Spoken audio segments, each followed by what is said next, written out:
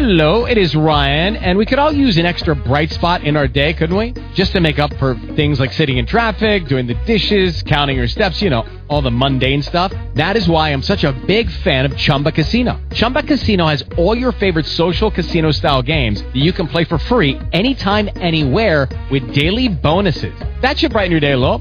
Actually, a lot. So sign up now at ChumbaCasino.com. That's ChumbaCasino.com. No purchase necessary. VGW Group. Void where prohibited by law. See terms and conditions. 18+. Blog Talk Radio. Are you tired of being sheep? Well, so is he. Get a friend, get informed, and get involved. It's We're Not Cattle Radio.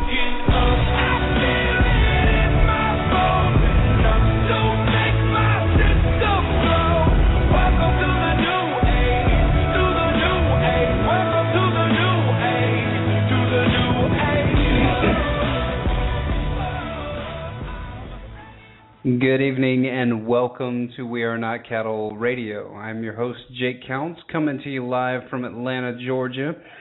It is the People's Liberty Show, podcast number 28 for those of you listening on the recorded version. And it is, good gosh, it is already September 5th, 2013. If you are listening live, thank you so much for tuning in. Once again, it is the People's Liberty Show. And we are going to spend the balance of the broadcast probably chatting about Syria. Now, I do have open phones tonight, so if anybody wants to call in, I don't have any scheduled guests until about 9:30. So if you want to call in, give us your take on what is going on with Syria, the new distraction or possible diversion that the war on Syria could bring as far as what came out today with the NSA and the UK spying about how they've basically cracked all the encryption codes and put back doors in, which we've all known for a long time, but now it's mainstream news, so now it's official, I guess. Officially, reality can now be discussed and not be a tinfoil conspiracy theorist, whatever you want to call us. I don't know. I think the conspiracy theorists are the people that are watching football right now and not paying attention to what's going on the planet. I think you're the conspiracy theorist. That's what I think. I think that you have no idea what war with Syria means. And nor do you care because football's on. I mean, Peyton Manning's playing tonight and the Ravens are playing and it's so great. And I used to get into football. I used to really like it. Not to say that I don't watch it every now and then and I can't get into the spectacle and the presentation of it. It's just that the people that have made this a lifestyle, in case you haven't noticed, your country has gone completely to shit in the past, let's be conservative, 15 years. Completely to shit.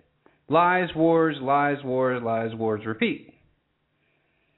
So now we're in another predictive pattern of lies, wars, lies, wars. Where does it all end? Well, judging by the rhetoric and the chatter, it looks like it might all end in Syria. And I'm not saying that to fearmonger people. I'm not saying that to propagate fear among my audience. My audience is educated. You guys know what's going on. I mean, you're tuning into this show because you have broken through the matrix. You realize that statism and nationalism can be a detriment if they aren't controlled and if you don't understand how statism, nationalism, whatever you want to call it, can be used as a weapon, turning your emotions against other people around the planet in the honor or imaginary honor of waving a flag with different colors on it than other human beings literally hundreds of miles away from you, waving another flag with other colors on it. You hate them because their flag's different colors. So once you've broken through the tribal barrier, once you've broken through the barrier to understand that monarchy, as far as having a free market society with a minimal government, would probably be the best way to go. And we can debate that back and forth. Everybody is going to, obviously the anarchists are going to have their say about how free markets can regulate and control everything, but then I run into the quandary of the FAA and what you would do there. And that's the one place that I don't think the private sector could do it better. Now, would the pay be probably better? No, it'd probably be a little bit worse. But we got to start somewhere. So as we say on the show all the time, let's start with the Constitution and work off of that. At least we can restore rule of law, common sense, and common decency to this country. We can right the ship. But as of right now, we are swimming in a sea of ignorance, but there is really, really good news on the horizon. And the really good news is, yours truly, I am a feet on the street kind of person, and my job is to do legislative research. So my job is to go out and get the pulse of the people. And I'm gonna level with you guys. People are awake to Syria. Now, I don't know if it's just because CNN and Fox have now tuned into the absolute atrocity that could be Syria, and then they play the political football game of should we invade, should we not invade, what should we do? But then you have conservative talk show hosts, people speaking out of a prominent name, actually, speaking out against this war. And not only do you have the people of the so-called conservative right, once again, controlled opposition for the authoritarian left, you have the people doing what we should be doing and what we should have been doing a long time ago. Now, I don't want to cry over spilt milk because there's nothing we can do about it now, but at least America has a pulse again. And at least we're starting to realize the power of constituent pressure. I've always understood the power of constituent pressure because I've gone to rallies, I've been to events, I've been to town halls, I've done all those things, I've been involved. But see, the first step in being involved is actually sending an email, picking up the phone, doing something other than posting on Facebook. Because posting on Facebook might make you feel better. It might be therapeutic to some extent. But really, what does it do? It doesn't really do anything in the grand scheme of things. It's an outlet for you to vent your frustration. That's fine. If you're upset about something, if you have the need to express this one notion that you have to thousands of people that will probably forget what you said moments later, then by all means go ahead. But now is the time to be involved. There is no other time. There is no tomorrow. There is no, well, we'll do it next week when I got time. Listen, I work from 7 in the morning till probably about 6 at night doing what I do, and then I probably have about another half hour of paperwork when I get home. So that leaves me about, an hour for my wife, and then I'm doing a podcast to try to inform people. So, time management, people. You know, you make time for the things that are important. You make excuses for the things that aren't. And I'm not meaning to preach here, but you know what? It's time to get off your ass and do something. If you wake up tomorrow morning, or even tonight, I don't care if you've had too much to drink. I don't care what your situation is right now. But if you pick up the phone and you call your elected representatives, it's not really hard. Just use the NSA spy engine, Google, and you can go find your elected representatives. It'll probably take about 30 seconds. Call these jokers and tell them what you feel about engaging in a civil conflict. How many times can America go into a civil conflict? Number one, the conflict that we pretty much initiated. Well, we didn't really initiate it. We just helped them. I mean, we gave them food, money, weapons. 2.5 years. Funding the rebels, funding the destabilization effort. It's all a big program. Wesley Clark talked about it. It's all a big plan. Brzezinski writes about it in his books. So what gives, America? Well, what does give is the good news. And this comes out of Infowars.com, and I think this is just a compilation. And this is where we're going to start. We're going to start with the good news. We're going to start with the people pushing back. And then we're going to shift into the possibility of what we could be facing, and the ramifications of what we could be facing with military intervention. Now, from all that I've seen and all the people that I've talked to, and remember, I talk to people on a day-to-day basis about political stuff, and everybody over the last 3 days has been talking about nothing but Syria and how they're against it. We don't need to go in. Military veterans, Air Force veterans, regular Joe Schmoes, business owners, people on the street, everybody's talking about it. Why? Because it's a big issue. Because this could be the event, the kickoff, the powder keg, whatever you want to call it. Once again, if you look back at history, world wars typically don't start over one huge military bombardment. It's always a strife over something small. But all the positions and all the alignments and all the different preparations have been made leading up to that event, and then you just need the spark to light the kindling, so to speak. Is this really how America falls, is my question to you. Does it fall because of lack of involvement? Does it fall because of lack of information? Or do we fall just because we're apathetic pieces of crap? And we're spoiled brats? And we believe that America is the way it is and will always be the way it is. Because we're America. I mean, that's the mentality, but slowly but surely, you're starting to see the American public start to understand, wait a minute, I don't know if I like Obamacare that much.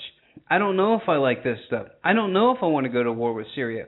So evidently we're starting to hit the zeitgeist with the awakening of the American people and how we can really turn this thing around.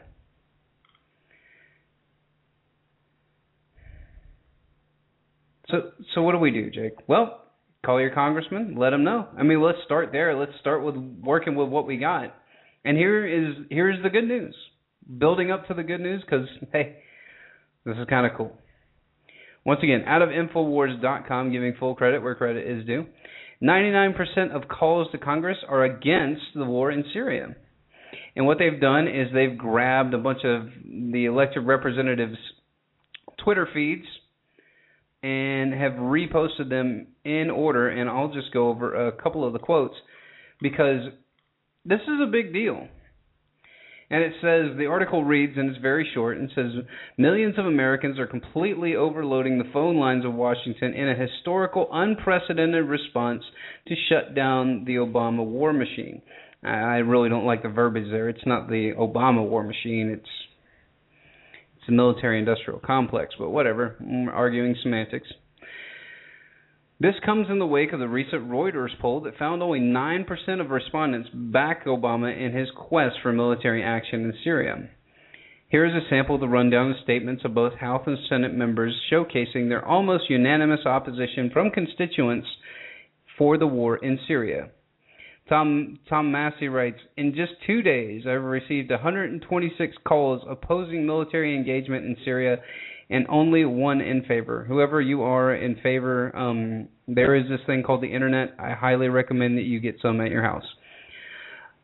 And he goes on to say 99% of constituents have contacted me to oppose U.S. war in Syria. Michelle Bachmann, lover or hater, and this is what we got. My office has been inundated with constituent phone calls and emails about Syria, virtually unanimous opposition to military intervention. The phones are, and then this is Paul Gosser, and it says, the phones in my office are ringing off the hook and mail is flowing in. Almost all the people are imposing war with Syria. So what does this mean? Well, it means now that the Obama administration, the establishment, is basically out on a ledge by themselves. Do I think that they're going to pull the trigger? God, I hope not. I really don't.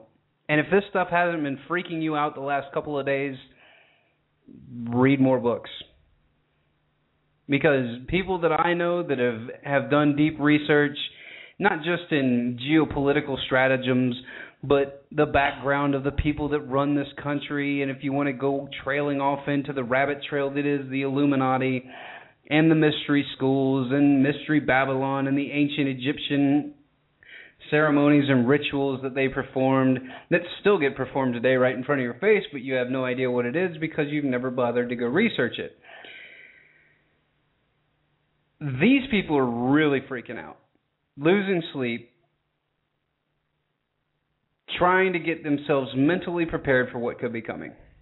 Once again, not a doomsday conspiracy theorist, just trying to give you a semblance of how let's see, what is the magnitude of the situation we're facing.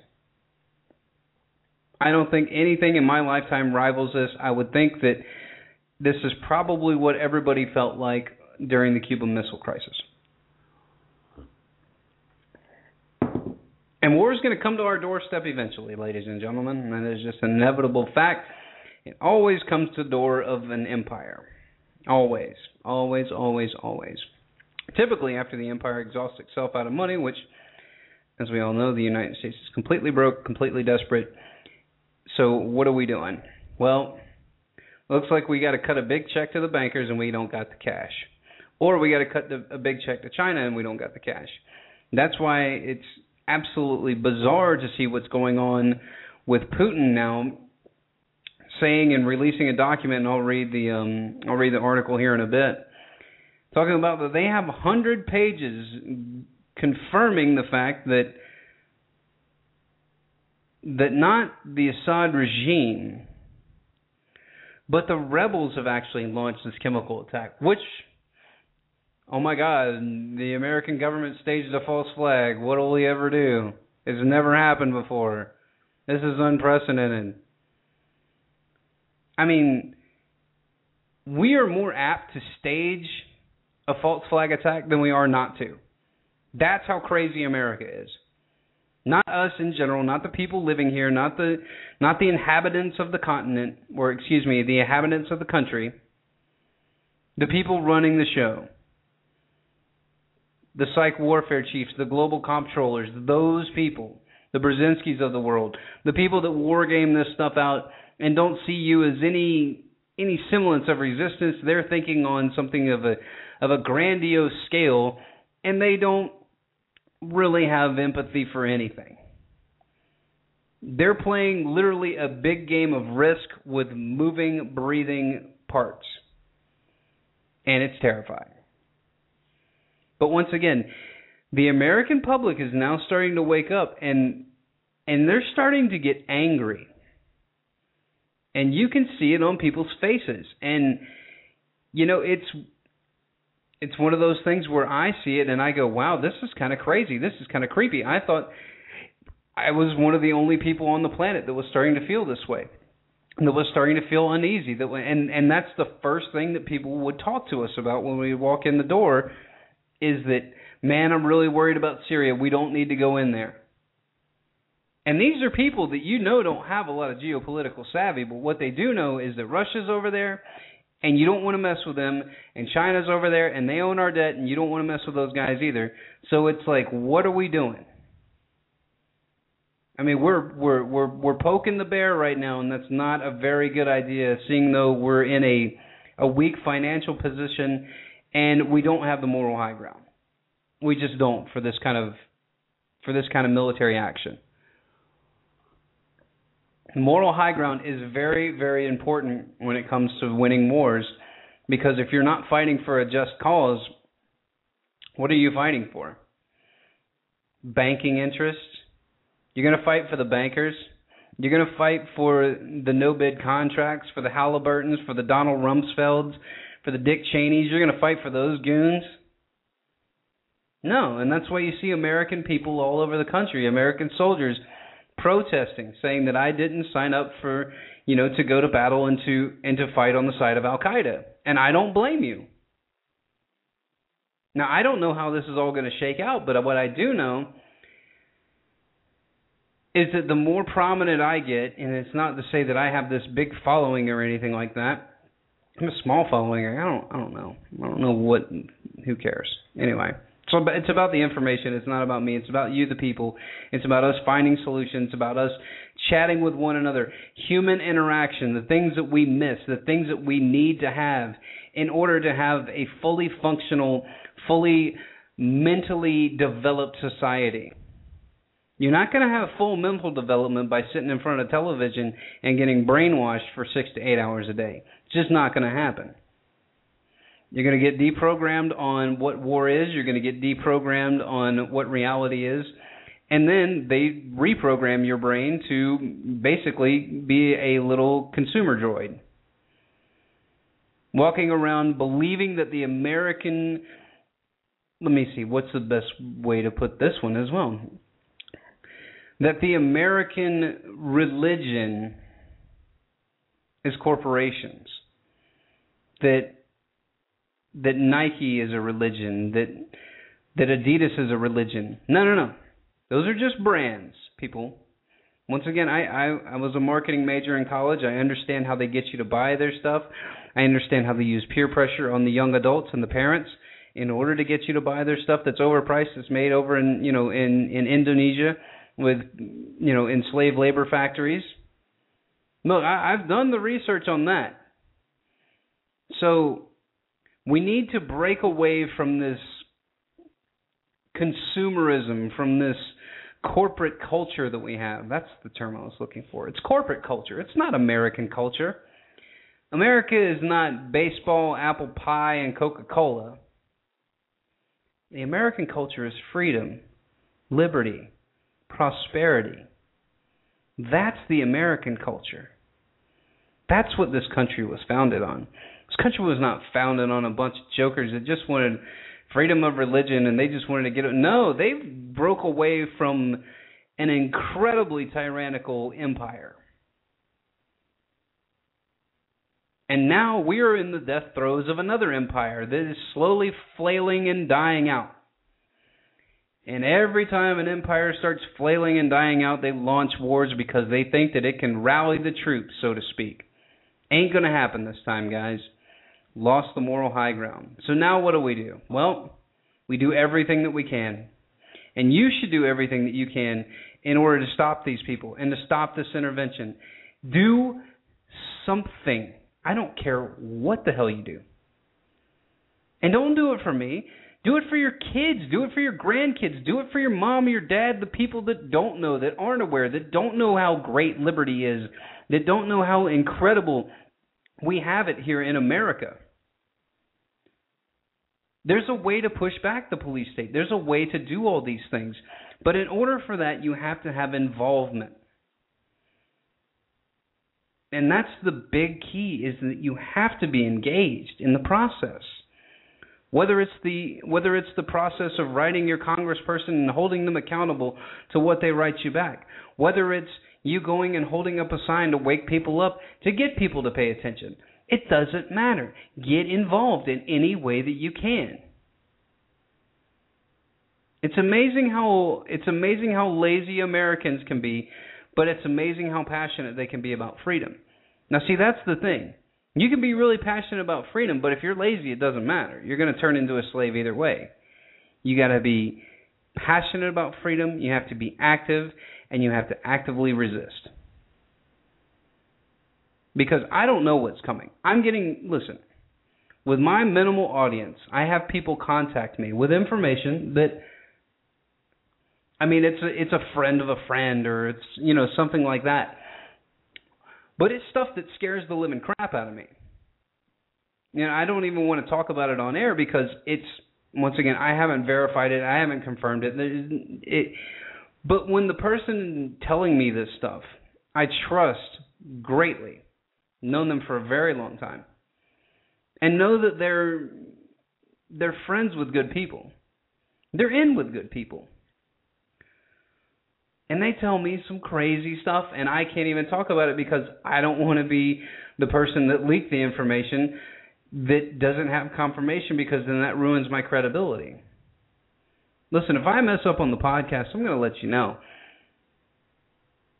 But 99 times out of 100, what I'm telling you is it is probably the most conservative estimate, or the most conservative, statement that I can make. Because I want this to be a center for somebody to be able to trust what we're talking about. And trust the conversations that we have. And the conversations are real. And these are real debates. These are real challenges that we're facing. So you need to find out for yourself. Do you want to be involved in the process? Do you want to sit by and watch all the politicians, the steering committees, the just utter BS of the global comptrollers and the supranational corporations and basically people over the top of international governments making rules and regulations that are going to ruin your life, and they're going to ruin other people's lives. So the only way that you can fight it, because these people have figured out, the people that are the global elite, or whatever you want to call them. I used to call them the elite. Who knows what to call these guys now? But the crazy assholes. I don't know. What do we call these people? The people that are doing these things are doing them on purpose. And they're doing it because nobody is pushing back. Well, now that things are starting to push back, this is going to get really hairy, really fast. Because I think that the awakening is happening. And once again, finger on the pulse of the people. I use my father as a good barometer. Now, my father is a neoconservative, and I don't want to talk about family too much on the podcast because that's really personal. But he and I are now engaging in conversations that we have never engaged in before. Because he has understood that when I tell him these things and an event happens 6 months later, or I tell him something and it happens and it comes on Fox News a year later, then it's like, oh my God, where have I heard this before? Hey, how did you know that? You got to get plugged in, people. Unplug from the matrix, plug into reality. Reality will take, 4 years ago at this time, I would have had a 6-pack of beer, a nice bag of chips, maybe some good dip, and I'd be sitting in front of my television right now watching some football. And I'd be loving it, loving every minute of it, because I didn't understand what was going on in the world around me. And that's a fair statement. You can really cop out with that, but I'm going to give you a pass. There's a lot of distractions out in the world. But now is the time to buckle down. Now is the time to say no. Now is the time to push back, and we all got to push back together. Because if we all push back together, this thing is done. And then we got to keep pushing. Now, after we get this out, now we got to remove Obama, because I know he's a puppet, but you got to do the vestigial thing and push the puppet out of the way and say no. No more. Not doing this anymore. You know, I after a deep conversation with my friend Josh that's been on the podcast before the other night, I'm really starting to see what Patrick Henry, why he got upset about not going to the Continental Congress about creating the executive branch. Because no matter how good the intentions are and how many reins and chains and legalese that we try to bind these ruling positions down with, these people will finagle their way into power, into the good graces of a public. Happened before many times in history. You have somebody that's a very slick talking person. Julius Caesar is a prime example. He wasn't the first dictator of Rome, but he was a very slick talking, charismatic person. He was part of the in crowd. And that's kind of what we have with the reincarnation of Obama. He's part of the in crowd. He's accepted by the people that are in the cliques, that are in the entertainment world. He's one of them because he's just different. He's an incredible speaker. Don't get me wrong. And I don't mean to bash Obama, because when you hear me say Obama, just substitute establishment. Because that's what he is. He is the front piece for the establishment, for the no-bid contracts, for the globalization of the world, for the corporatists, for everybody. That's the front piece. He is the trademark. He might as well just walk out with a big Pepsi banner on his chest. Excuse me. That's what he is. So let's talk about what's going on with the actual rhetoric being displayed here and absolute bonkersness that's going on with the alleged attack. This is out of McClatchy News. And I will get on my website this weekend, everybody, and update from the show links from the past podcast, because to be frank with you guys, I've been a little burnt out. I've been a little tired. But liberty takes no rest, man. We got to fight every minute of every day, and we got to push back at the system. So here's what McClatchy says. Russia gives the UN a 100-page report in July blaming the Syrian rebels for the Alpeo sarin attack. So here's what it says. Russia says a deadly March sarin attack in Ashepo, a suburb carried out by Ashepo suburb was carried out by Syrian rebels, not forces loyal to Bashar al-Assad. And it was delivered in a 100-page report outlining its evidence to the United Nations. A statement posted on the Russian Foreign Ministry website late on Wednesday said that the report included detailed specific analysis, samples that Russian technicians collected at the site of the alleged attack. Kalan al-Asin in northern Syria, the attack killed 26 people. The UN spokesman, Farah Khan, confirmed that the Russian delivery of the report back in July. The report itself was not released, but the statement drew a pointed comparison between what was scientific detail of the report and the far shorter intelligence summaries of that of the United States, Britain, and France have released to justify their assertion that the Syrian government launched the chemical weapons attack in Damascus suburbs on August 21st. The longest of those summaries by the French ran 9 pages. So this is really ridiculous. I mean, this is like, I'm going to come up to you and give you a note card, and on my note card it's going to say, they did it.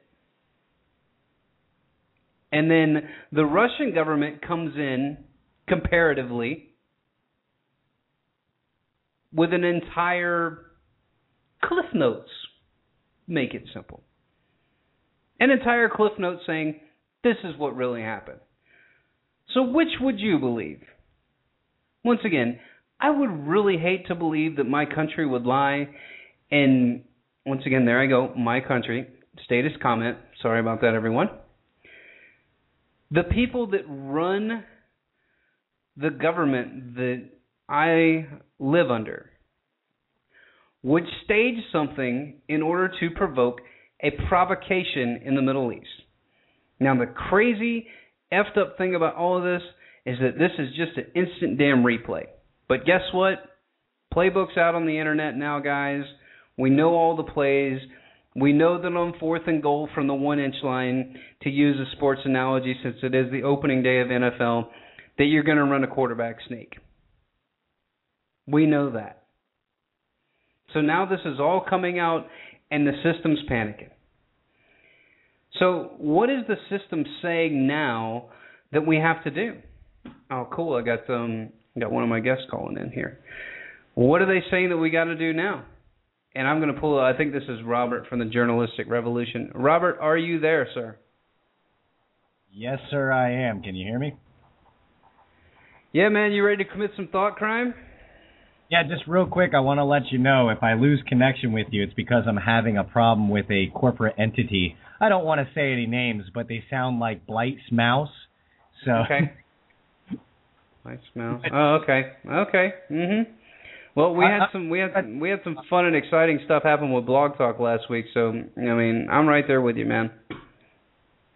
So I'm talking about a report that happened at Ground Zero in Syria. What was up with that? Okay, so the report basically was filed today, and this broke about, I want to say it broke about 4 o'clock this afternoon, or that's when I caught wind of it.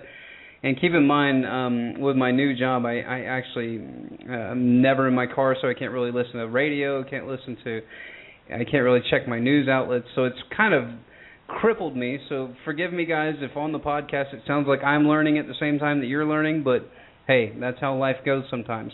But this is a report, and it's this was under McClatchy. I'll send you the link via Skype. And it's the report says Russia gave the UN a 100-page report in July blaming the Syrian rebels for the sarin gas attack. And then the biggest, it says here, and I'll read you the exact quote from the article. It said the report itself was not released, but the statement drew a pointed comparison between what it said was the scientific detail of the report and the far shorter intelligence summaries that the United States, Britain, and France have released to justify their assertion to justify their assertion that the Syrian government launched chemical weapons against Damascus suburbs on July 21st. The longest of the summaries was by the French, ran 9 pages. So I equated that to somebody coming up to you. Well, let's use it. How about this? This is even better.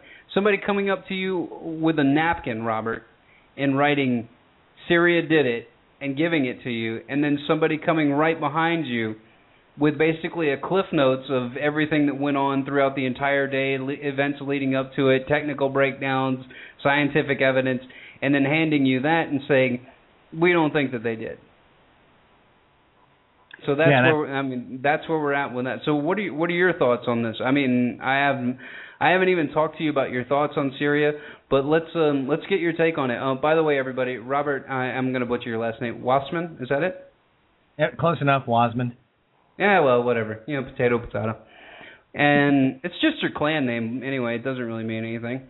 Robert from the Journalistic Revolution joins us here on the show. So thank you, Robert, for joining us. And Josh has been on my show a couple of times in the last couple of podcasts. And, you guys finding that little diamond in the rough, you did a great job. That kid is rock star status, man. Oh, yeah, man. He makes me feel stupid. Yeah, well, he doesn't make me feel stupid. He actually challenges my intellect, which makes me feel inferior. Go ahead. Well, my take on the whole Syria thing is because we at Journalistic Revolution actually reported on it over a year ago, and about how we thought that they were going to use Syria as a pretext to take over Iran, or at least get involved in Iran. Now let me stop you there. Was it due to a strategic position, or were you guys just thinking that was just the next stepping stone in the wake to get to Iran? I think it's just the next stepping stone. Honestly, I think that the American empire wants to take over pretty much all of the Middle East. So, I mean, really any country in the area who isn't Saudi Arabia or Israel is in danger. And my whole thing is, as much as the chemical attacks, which we're not even sure if they were chemical at this point, because I just read this really good piece on if they were chemical attacks, the chemicals would still be all over their skin and on their clothes. So correct. I read that same thing. Yeah. So anybody who was attacked by these chemicals should have been hosed down before they were touched, or the person should have been wearing sort of hazmat gear, and neither of those took place. But my whole thing is like I talked on our show last night, is this is going to happen. I don't think that there's much we can do to stop it, because the empire does what the empire wants. But is this the death throes of the empire? I mean, are we seeing the real collapse of not only the establishment media, but are we seeing a collapse of confidence in the actual system itself, in the empirical system? I would love to believe that. I really would. Even those who are against the war aren't really against wars completely. They're just against this one for now because it seems to be politically posturing themselves in a good way. My fear is that, yes, this will be a collapse of the American empire, but, I mean, that's always been the goal. The American empire has to collapse so that the new global empire can take its place. It's really sick, isn't it, to have an idea of what the game plan is and then to watch these guys try to execute the game plan. And basically it's like faxing over the playbook the night before and once again, to use a football analogy, welcome to the first day of football. This is how we talk football here on We Are Not Cattle. We use football analogies to describe geopolitical events. It's basically like it would be like having Peyton Manning and the Broncos email over the entire playbook to the Baltimore Ravens and say, okay, we're not going to tell you what plays we're going to run in what order, but here's our playbook. So you figure it out.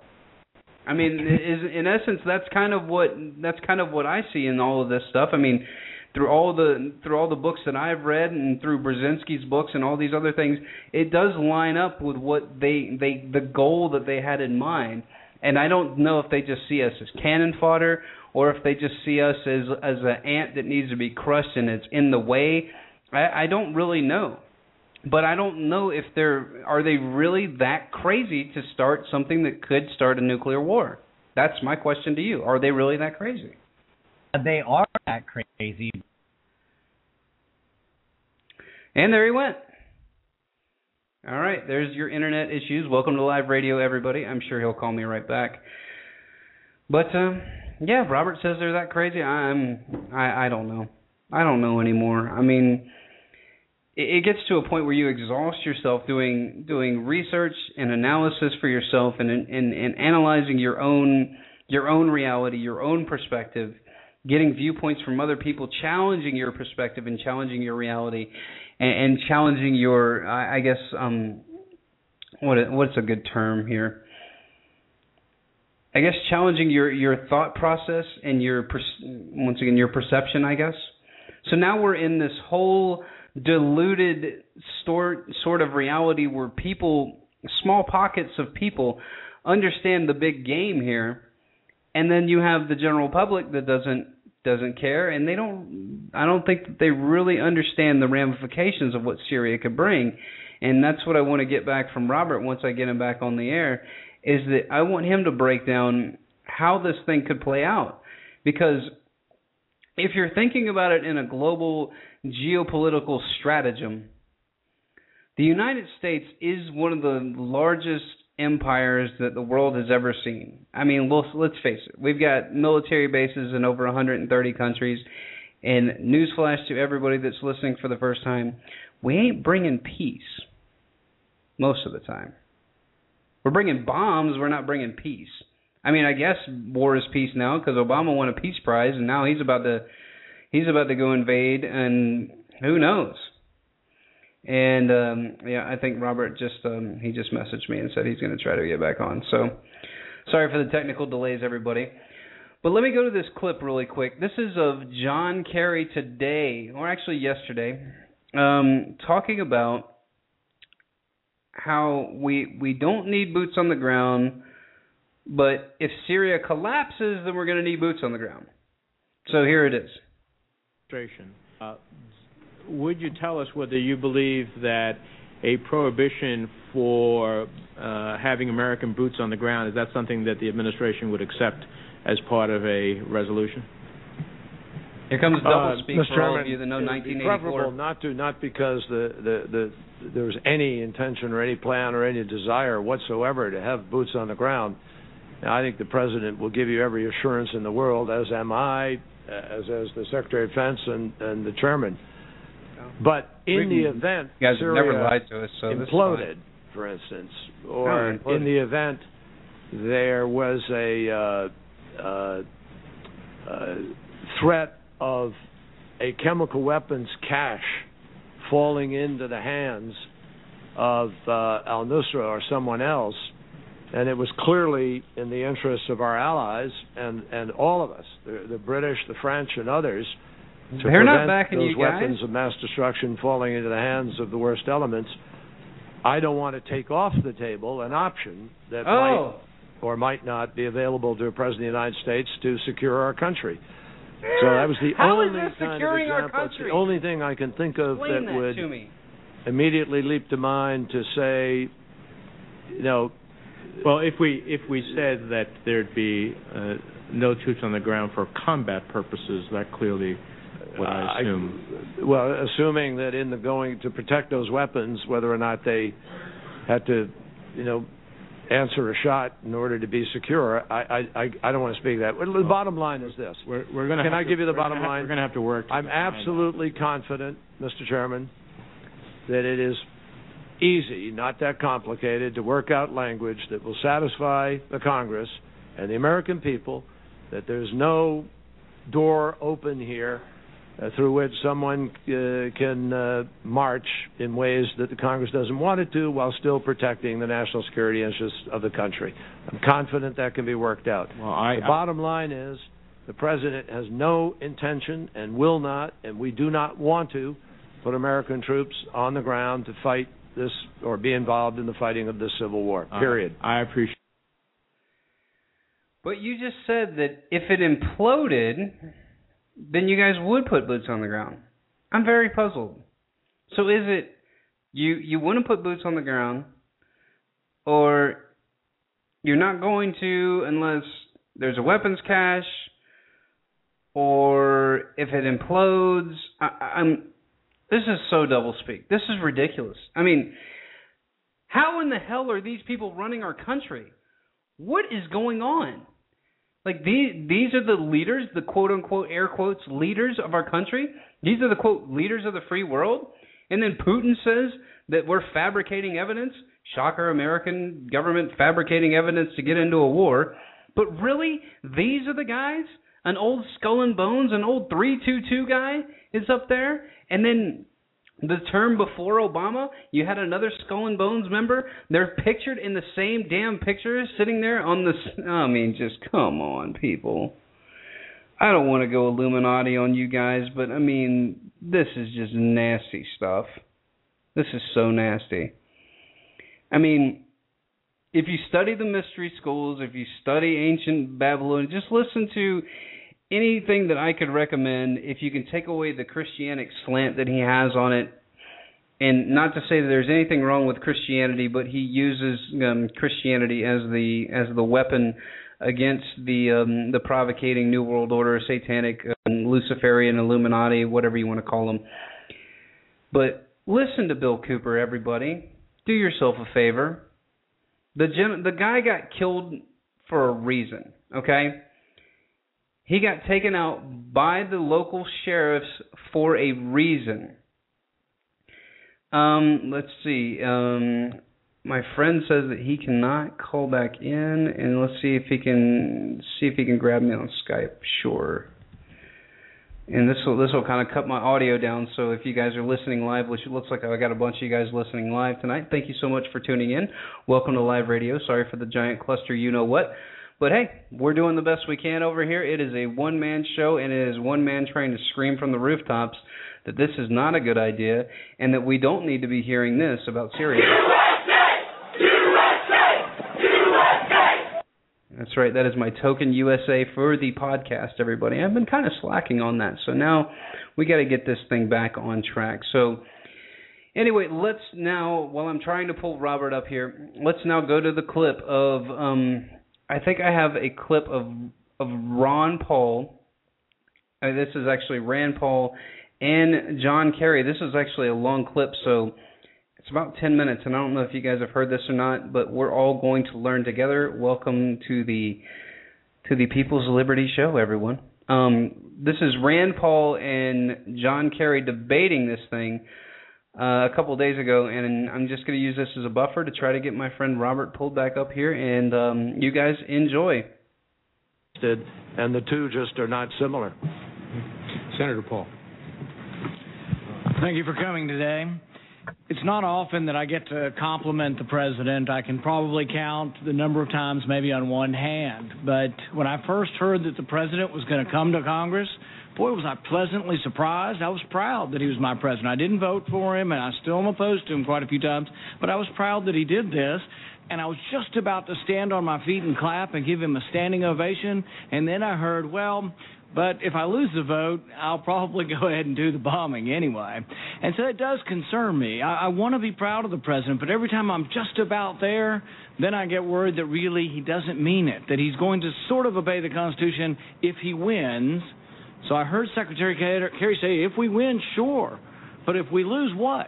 I mean, make me proud today, Secretary Kerry. Stand up for us and say, you're going to obey the Constitution, and if we vote you down, which is unlikely, by the way, but if we do, you would go with what the people say through their Congress, and you wouldn't go forward with a war that your Congress votes against. Can you give me a better answer, Secretary Kerry? I can't give you a different answer than the one I gave you. I don't know what the president's decision is, but I will tell you this. It ought to make you proud because he still has the constitutional authority, and he would be in keeping with the Constitution. Well, I disagree with you there. I don't believe he has the constitutional authority. I think Congress has this. Madison was very explicit. When he wrote the Federalist Papers, he wrote that history supposes, or the Constitution supposes what history demonstrates, that the executive is the branch most likely to go to war, and therefore the Constitution vested that power in the Congress. It's explicit and runs throughout all of Madison's writings.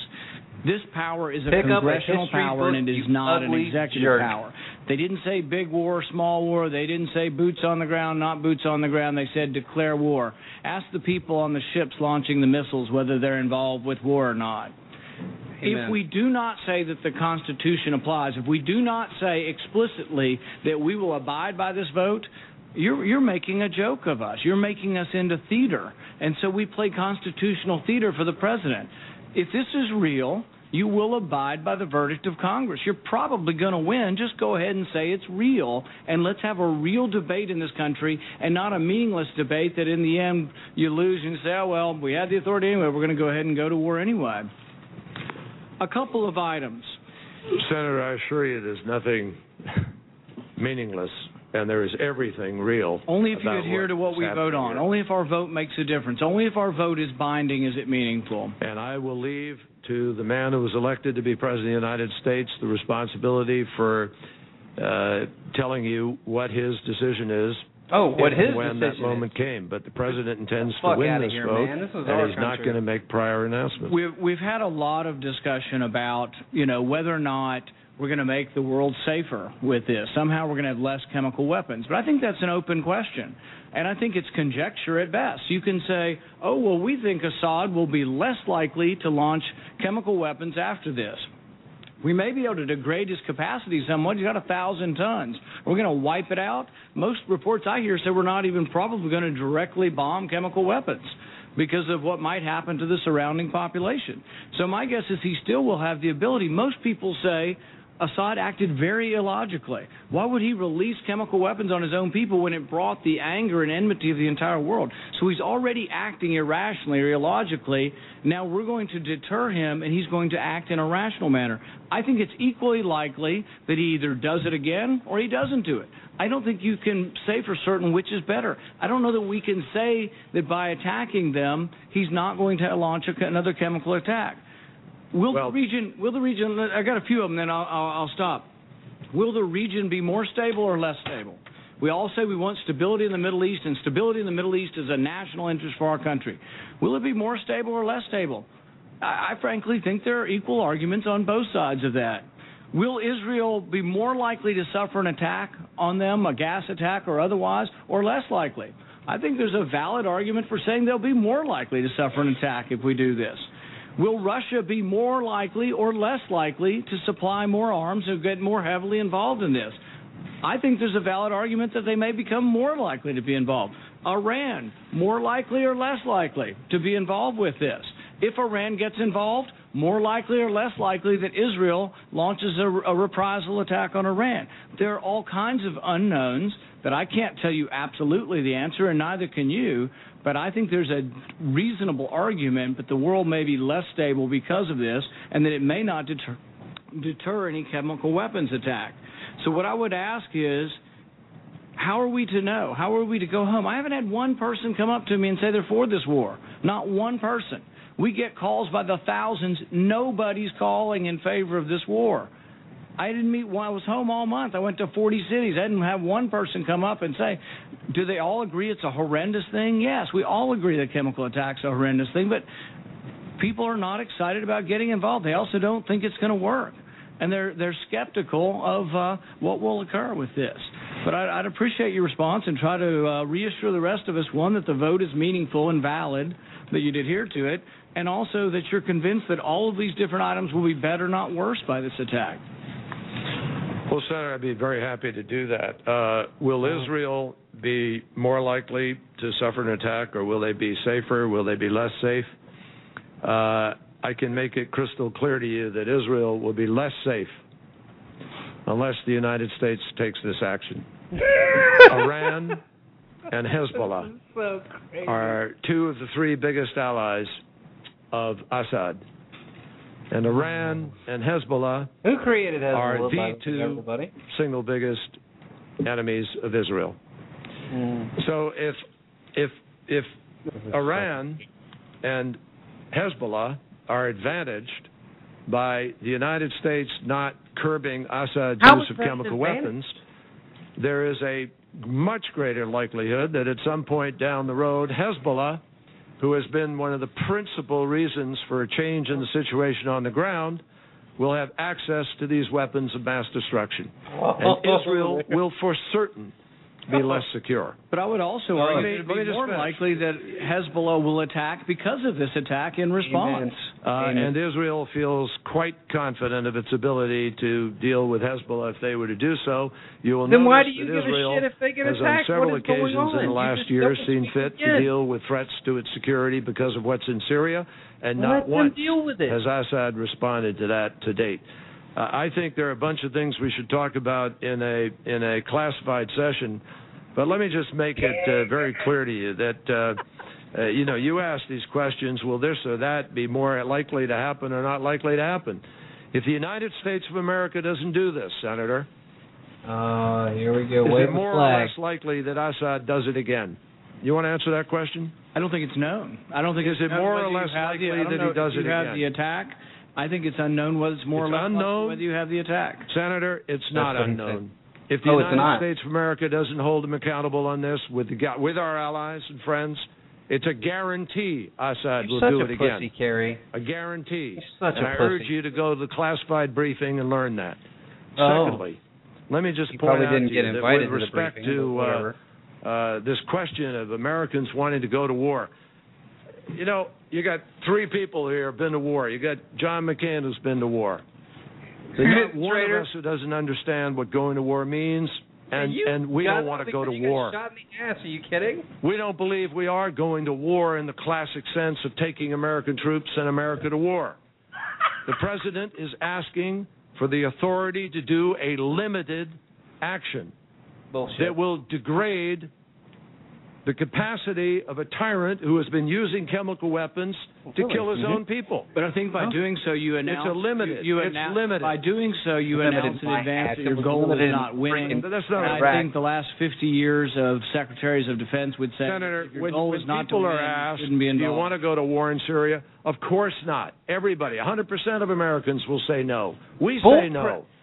We don't want to go to war in Syria either. It's not what we're here to ask. The president is not asking you to go to war. He's not asking you to declare war. He's not asking you to send one American troop to war. He's simply saying we need to take an action that can degrade the capacity of a man who's been willing to kill his own people by breaking a nearly 100-year-old prohibition, and will we stand up and be counted to say we won't do that? That's not, I just don't consider that going to war in the classic sense of coming to Congress and asking for a declaration of war. So as long as it's not in the classic sense, you can do whatever the hell you want. Abroad and putting young Americans in harm's way. That's not what the president is asking for here. General, do you want to speak to that? I'm done with these jokers. What a freaking cluster that was. Robert. I'm back. Are you there? Yes, I am.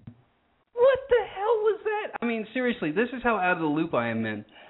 I spend one day out in the car riding around and don't get to listen to any radio, don't get to check my news feeds, nothing. And this kind of bonker stuff happens? Like, what was this, like 2 days ago? Yeah, that must have been 2 days ago. I mean, I'm sorry that I'm behind the curve on this for everybody, but usually I'm kind of up to date on this stuff.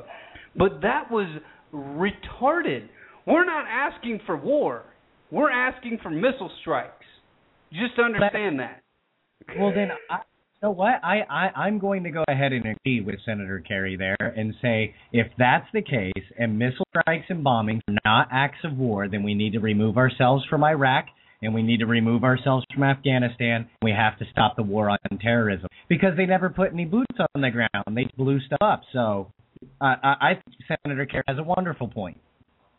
Okay, so As long as we don't put boots on the ground, it's not war. I just want to make sure we're okay with this. Yeah, long as we don't put boots on the ground, it's not actual war. I guess that's the new thing. So Pearl Harbor wasn't an act of war. Nope. Wasn't an act of war. These were just, these were just limited airstrikes. No. Targeted. Specific targeted airstrikes. Remember, this is going to be specific. This is ridiculous. I mean, oh man, what do we do? What do we do, Robert? All right, so getting back to where we were before you got bounced. What do you think that we're going to go in there anyway? Yes. What makes you believe this? It's just like I knew we would end up in Iraq. Just like I knew we would end up in Libya. Just like I knew we would use drone strikes on Pakistan. All those weird, crazy conspiracy theories that I used to study, and some of them I actually ended up writing off as I, progressed through time. I'm starting to like, oh crap. Okay, well maybe that one wasn't so far-fetched because. No, I'm right there with you, man. Because I tried to flesh a lot of that stuff too. I went way down the rabbit trail. And I came out the other side pretty much, and I was like, oh, my God, this is horrible. If these guys actually do exist and this is what they believe in, we're in a bunch of trouble because you look around all the people, and they're like, if you told people what the real reality is, there is no way they'd believe it. They would think that you're walking around with six heads. But continue. So you said that you've come out basically reviewing and revamping your personal belief system on this? Yeah, I'm at the point where I'm all like, wow, we really are past the event horizon. I don't want to seem like I'm a defeatist here, but as far as the global plan goes, there's not much we can do to stem it. There's not much we can do to stop it. I think the only thing we can do if we want our country to stop bombing other countries and if we want, our government to stop just invading people all willy-nilly is we need to really revamp up our efforts here at home. We need to start getting into alternative forms of currency so we can stop funding the machine that kills brown people overseas. We really need to start trying to get ourselves off the grid as much as humanly possible so that we are not participating in the system at any point. There was a great speech back in the 1950s. I can't remember the guy's name. It was Michael something. And he said there comes a point in time when the operation of the machine becomes so odious that it makes you so sick at heart that you can't take part, you can't even passively take part. So you have to throw your bodies on the gears and upon the wheels and upon the levers. And you tell those who run the machine that unless we are free, the machine will be prevented from working at all. It's really funny that you use that analogy, but that's one of the things that Josh and I got into the other night, as we call it, the after party, I guess, and that's when we basically log off of here, and then we'll go and talk about. And we'll go down the rabbit trail and talk about things that we've read and things that we've researched and just kind of bounce things off one another. What's your perspective on this? What's your perspective on that? But we were actually talking about this in the form that the machine is the war machine has kind of taken it's a life of its own now. And I think that's what you were trying to get out. I don't want to put words in your mouth, so I'll let you comment here in a second. But the war machine has basically It's engulfed the entire society now, backed by corporatism and the corporate culture of America. It is now taking on a life of its own, and it has to feed itself in order to survive. So what we're doing is we're provocating wars. We're creating threats where there are no threats. We have the war on terror. Now we have the domestic threat, and we have all these different threats, all of which are basically a bunch of fantasies. They're real terror cells, and yes, they're real. There actually is some inherent risk to living, everybody. But for the machine itself, now I think you're right. We're in a forward momentum. Humans are all about momentum, and now we're in a forward momentum, and who knows if we can put the brakes on this thing. If we can, though, if we can put the brakes on the invasion of Syria, I think that's the turning point for liberty, and I think that's a galvanizing place for not only the American public, but for people all around the world to say, look, we can solve this stuff. We don't have to blow each other up. let's start trying to do this in a very, genteel, concise way instead of going, well, you're an Alawite Muslim and I'm a Sunni, so you're dead. Like, it's really bizarre. Now, I don't know if that's where you're trying to get, but that was, where my mind went. So, absolutely, I do think that the military-industrial complex has a life of its own. It does not care what the president says or what votes take care in Congress. The whole fact that there's this huge uprising in Syria, and I'm not saying that Assad's an innocent man here, but no, it's a no-win situation for us, for real. I mean, it's like you have a stabilizing force that's a dictator, or you go in and turn the country over to Al-Qaeda. I mean, like, what the hell? Well, like, and how did Al-Qaeda get there in Syria? It was through these clandestine operations, through the NSA and the CIA funding them and giving them weapons and training, and then and then we're all like, oh, look, this area is destabilized. And they didn't get a congressional vote to do that. They didn't wait for a presidential approval to go ahead and start these problems. And if we do, let's say for some reason, whenever Congress votes on it, because I believe the Senate's already gone ahead and gave the okay for a 90-day action. But let's say that we do. For some reason, we form the White House tomorrow, and we say, you know what, you're not doing this. And they're all like, okay, we're not going to do it. The next day, there will be an explosion somewhere in America, and it will be Syria.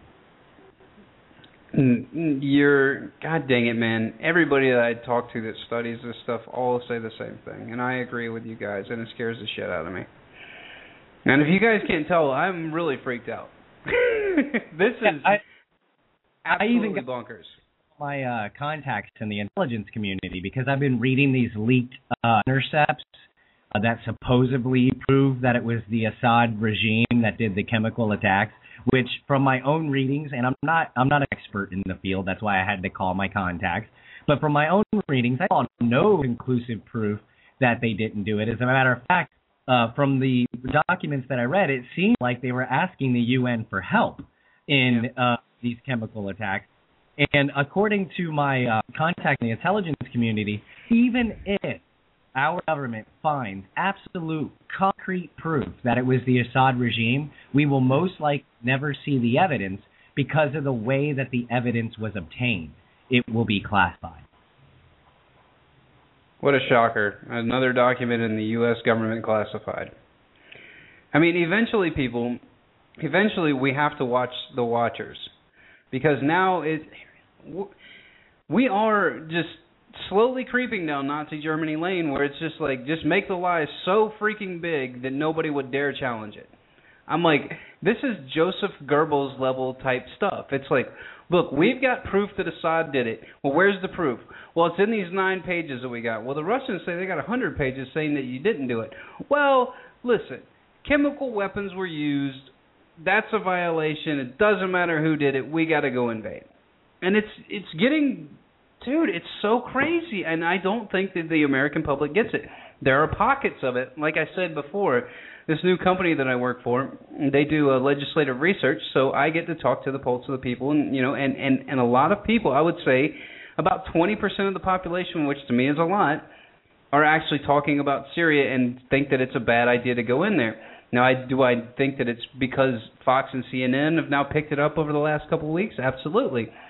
But at least we're having the dialogue, and at least mainstream media is having the dialogue that this could be a false flag. Ron Paul was on there saying this could be a false flag, event.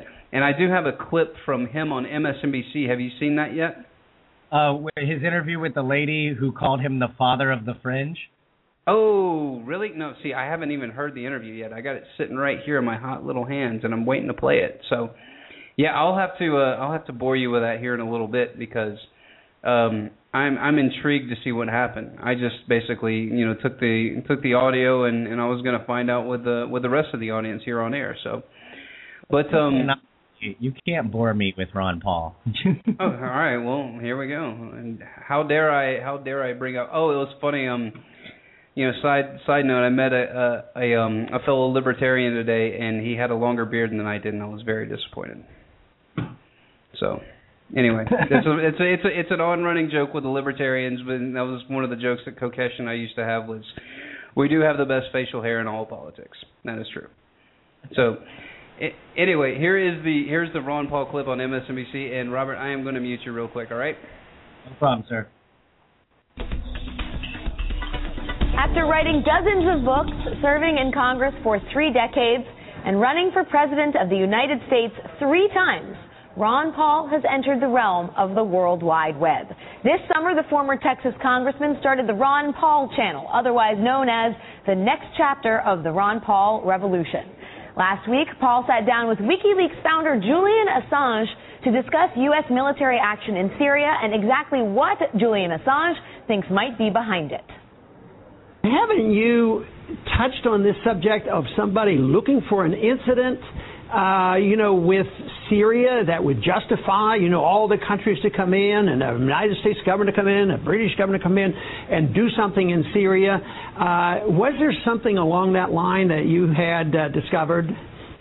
That's right. They really felt that what they needed was for there to be some humanitarian outrage in Syria. And that once they had that, that would legitimize going in with a big airstrike. These countries never really gave a damn about Syrians before. Joining us now is former congressman from Texas and host of the Ron Paul channel, Dr. Ron Paul. Dr. Paul, thanks so much for joining us, and congratulations on the new endeavor. Thank you very much. Nice to be with you. Nice to be with you as well. I want to first ask you about the interview with Julian Assange and his contention that somehow the U.S. actually wanted this war, wanted a reason to go into Syria. What do you think of that? Well, I have to believe him. I think he's probably getting it from the documents that he studied very thoroughly. And I think, one thing that's interesting, what his predictions were, if something happened, then they could justify that to go in and expand the war in Syria. But, it's not like 10 years ago where you could bring up something and you could have these comments made and everybody would join and the UN would join and NATO would join and the world would join in the war. Today, it's a different world. Even though they have the incident, they might have been hoping for something, but now they have this gas, so-called gas deaths of the people, and they're accusing Assad of all this, of all the killing, and the rebels haven't caused any trouble.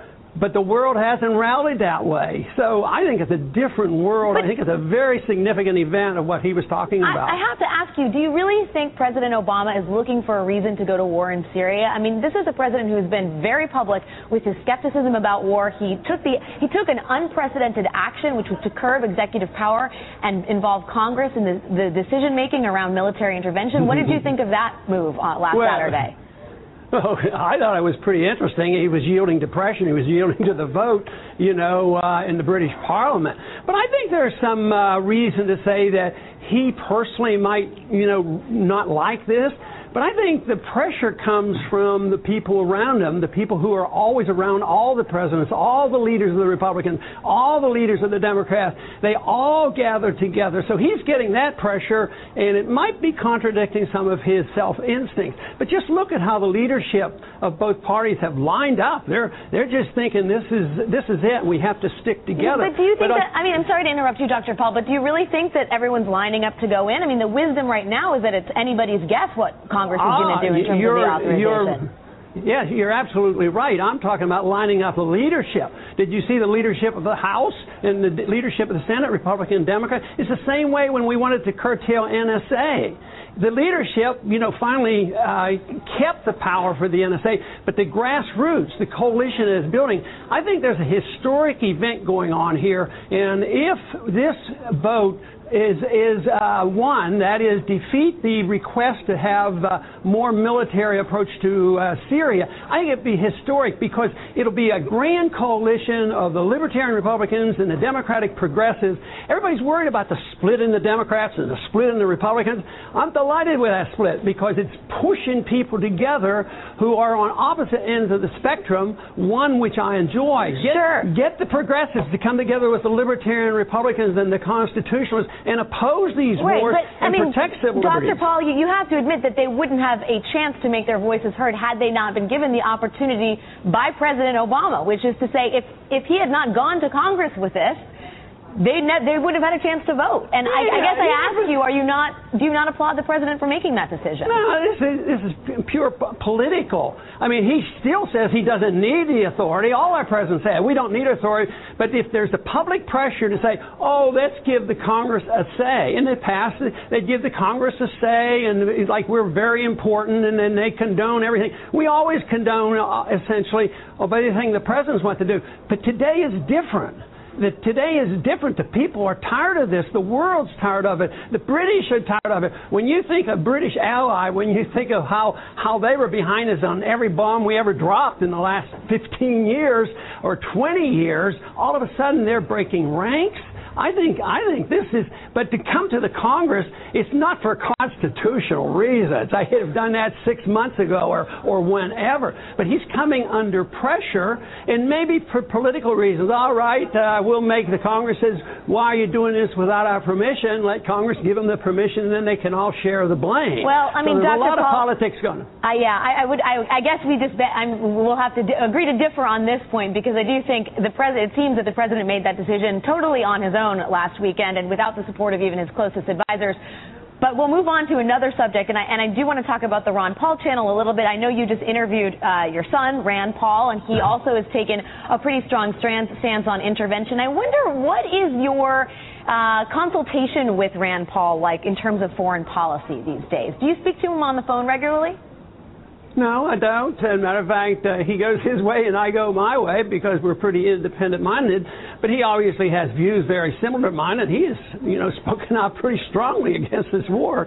So I haven't sensed that he has much of a different position. Can I ask about Julian Assange was obviously one of your other guests, and you guys spoke about the surveillance state, something that you've been warning against for decades now.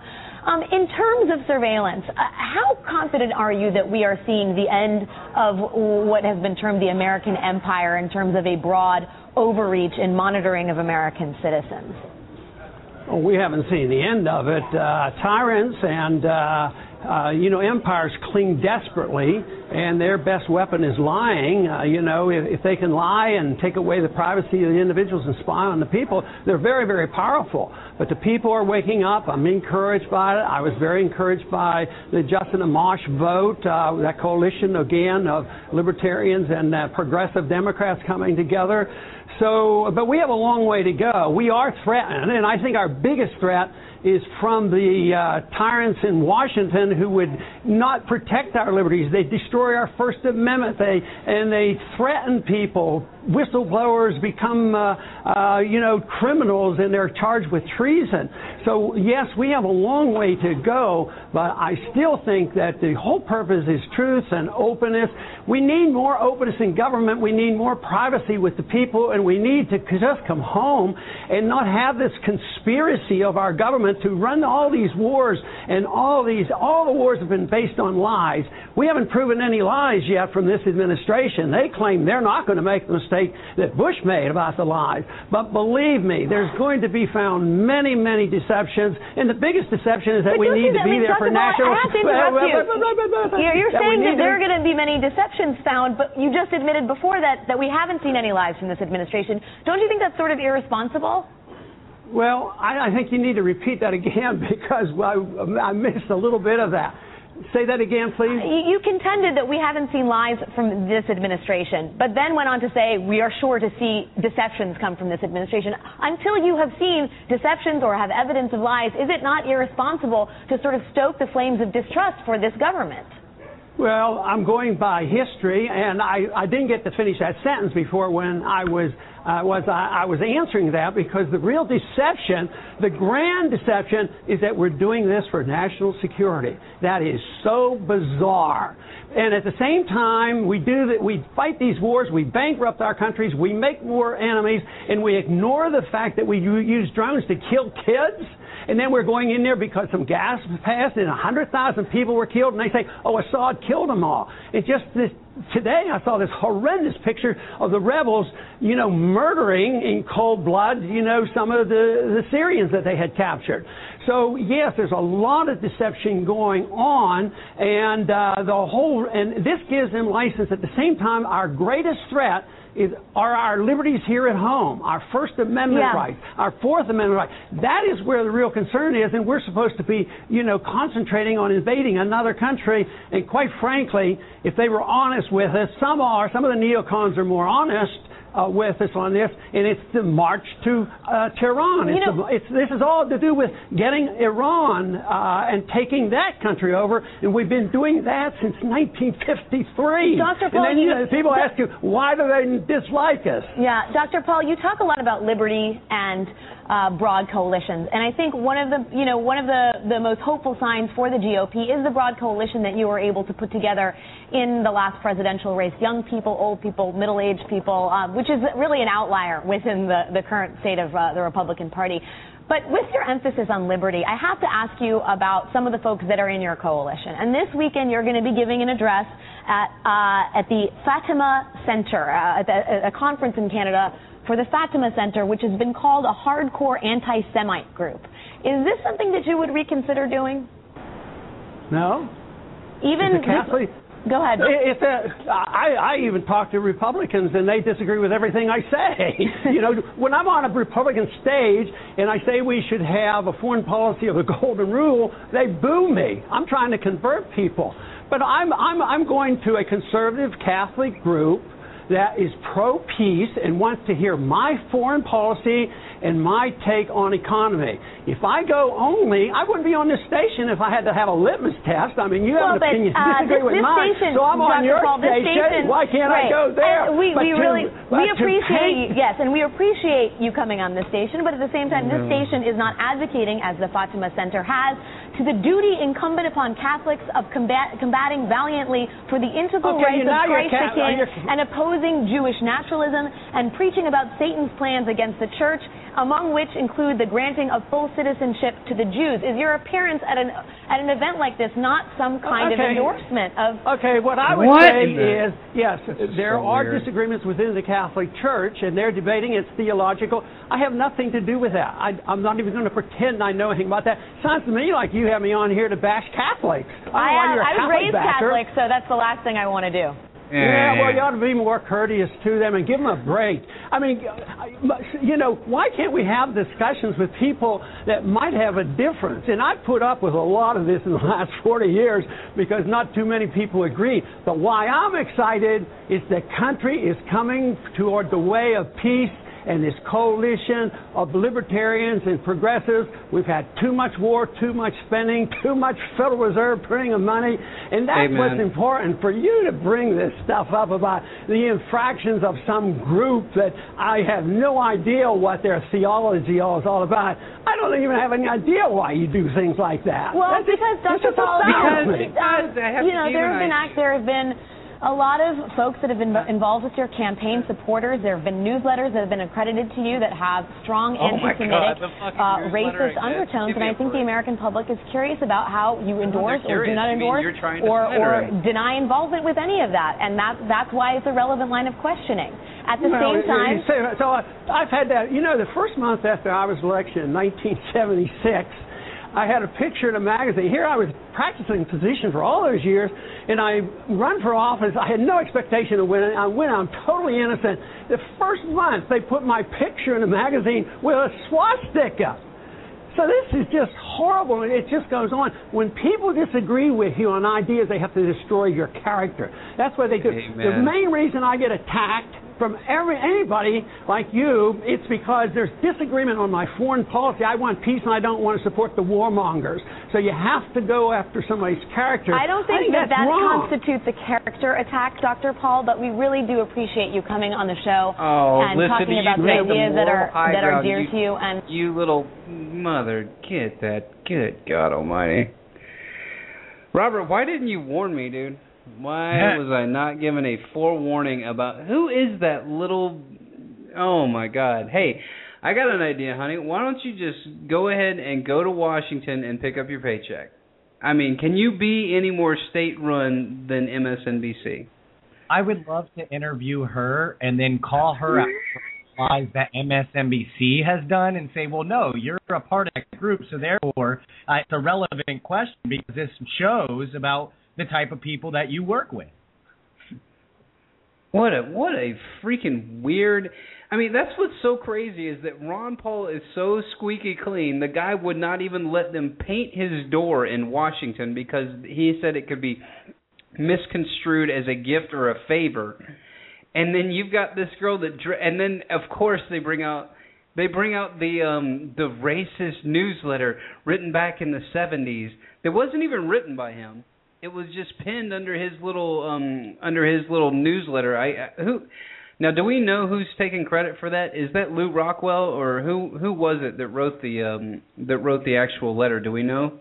Or is that still? I know it was such a moot point to me. I never really looked into it. These people are just absolutely bonkers. I mean, how in the hell are you going to get some guy on to talk about foreign policy, and then you bring up, well, you're going to go speak to a group of Christians this weekend that believe that the Jews are the devil. What do you say about being affiliated with these groups? It's like, well, I'm going to go talk about economics and foreign policy. Well, wouldn't you think that that's a valid question? No, they paid me to come talk to them. I don't get it. But I think you were right, Robert. You need to interview her. Get her on the Journalistic Revolution and be like, look, we're huge fans of yours. Can you just come on for 5 minutes? Now, SMBC reported back in 1989 that... Yeah, what a joke. But, I mean, that's the girl that was the same girl that was like, yes, Alex Jones and his very much, I think, racist point of view. It's like, what? Like, where did that come from? So anyway, we're kind of pattering around. Let's stop dealing with MSNBC. Let's get back to the task at hand here. So you think that there's no way that the war machine is going to stop? What is the conclusion after? If we do we have boots on the ground? Give me your full breakdown real quick.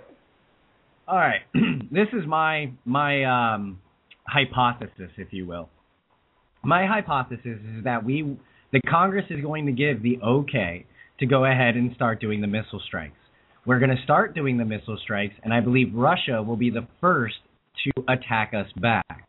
Then after Russia attacks us back, then there will be justification for defending, because Russia and China already have destroyers in the Gulf over there. Everything, dude, everything's fine. Football's on, everything's fine. Go ahead.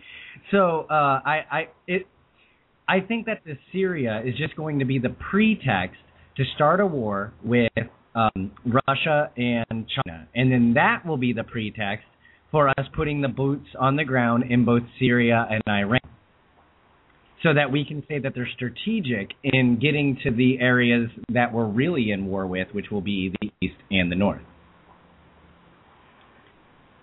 At what point does it end, man? Where's the end game? Does it all end in fiery ashes and we're all burnt to a crisp? Is that where it all ends?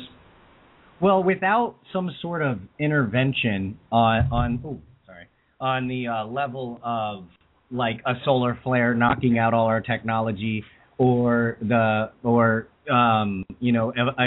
real revolution here in the United States, or just some sort of catastrophic thing that puts the end to it. I mean, I know not a lot of libertarians and voluntarists are Christians, but there's this one quote in the Bible that I tend to look at the world today, and it says that if God was to allow us to continue, then we would destroy ourselves, and that is the reason he cuts the days short. Well, that's an interesting perspective. This is just so bizarre to me how all of this stuff has kind of... Does it? I don't know. I mean, I wasn't alive in World War II, but like all the history that I've studied and read in World War I, it's always the alienating, the posturing from both sides of the Axis and the Allies or whatever, and then basically everybody splits up into teams. Everybody takes a side, and then it's like, okay, what's the event? And I don't know. I don't know what the event's going to be. Now, what do you think the ramifications are? Here's another good question for you. What do you think the ramifications are for Barack Obama if he doesn't get congressional approval, which you think that he's going to get the rubber stamp, but all signs are pointing to no right now? If he doesn't get the congressional approval, does he back off and pull back? and then we have another quote-unquote chemical attack, and then he can grandstand and say, see, I told you so, we should have gone in earlier? Or do you think that he goes in anyway? Well, this is what I find interesting. What the Senate approved is that they would give him 60 to 90 days to do some sort of policing action. But technically, according now, what is to policing? What is the definition? I'm going to pull a Josh Wiley on here. What is your working definition of police action, government? For the government, I guess you would have to take Vietnam as the standard, since that's what they say that Vietnam was. Oh, God. No, that's true. No, that's we have to clarify this stuff, and people need to start thinking in these terms, because they will use nebulous terms in order to get you distracted and make you think that everything's fine. So continue, man. I think that it's interesting that they're offering him this, because as the law stands, Obama has the authority, or any president for that matter, since Nixon, or I can't remember which administration got the okay, but he's already allowed to do a 90 days for 90 days. Mm-hmm. So even if he votes no, he'll go, okay, well, I'll just do the 90 days then. And then the Senate will pull it off like, well, that's what we were going to grant him anyway, so I don't see why you guys are so bad. Yeah, but I mean, with this much constituent pressure, this is really the turning point to find out if we really are a global empire that has been hijacked by the central banking core and the basically the war profiteers, the war quote unquote mongers, the true sense of the word. Are we really hijacked by the central banks and the world mongers, or is enough constituent pressure going to get even the administration to back off? And that's what I want to know. And that's why I'm telling everybody to do everything that they can. Call, flood, email, whatever you have to do. If it's on your lunch break, call your senator's office. Like I said, use your smartphone or whatever. Find their office, call and leave them a message, and just tell them hell no. Don't just tell them no, but hell no. Be like, look, they haven't attacked anybody. It's a civil war. They're killing Christians, and we're on their side. How in the heck is that? In America, where people say, well, we're a Christian nation, but I support the president, that's retarded. So, I mean, I don't know what to do, man. I just think that if we put enough constituent pressure on these people, knowing that they've got midterm elections coming up, I just don't see how they're going to authorize this. But you seem to believe that they're going to either give him some kind of vestigial rubber stamp, or they're just going to let him go the 90 days. And here's the even bigger question for you. After the 90-day, bombardment, which will probably be called peace action or liberation or whatever stupid 1984 term they want to use this time, what happens then? Do we defund it? Because we have the right to do that after 90 days. Does Congress defund it and just basically say this thing's over? Or do they continue on with the provocation, which might be out of control by then? Well, I mean, after 90 days, if they're not able to complete whatever it is they want to complete, or that they want to continue it further, then they'll stage terror attacks, false flags, something like that, in order to keep the war train moving. Yeah, Miley Cyrus die, or someone in another country will get married, and that'll be all over the news until it's over. It's ridiculous, man. So, all right. Let me get your take on this really quick, and then we'll get back into Syria. I got to make some light news out of this. All right, so what was your take on the Miley Cyrus thing, really quick? And I know that you've is that the ultimate distraction, or was that just somebody for a desperate cry for some attention? All I gotta say is it's nothing new. Every freaking VMA, a team pops out, somebody kisses somebody, or somebody gets drunk and yells at somebody. So yeah. I mean, like. It's nothing new. Why are we surprised? It's MTV. It's what they do. It's like, yeah. So I was expected. It was a little weird. My whole thing is that, Miley, next time you go to do something controversial like this, actually dress in sexy clothes so I can actually enjoy it. That's a valid point there. Okay, so let's transition really quick, and I'll I think we've pretty much hammered the Syria topic well enough. So final equation: you believe that congressional approval or not, we're going to go in, and it's probably going to suck Russia and China in with us. So God save us if that's what happens. Correct? Yeah, I mean, for every research and every conspiracy theory I've ever looked into, the end game has always been another world war. So, I mean, this looks like the setup for it. It's fucking bizarre, man. And then you got people that have no clue what's going on. All right, so anyway, shifting gears now.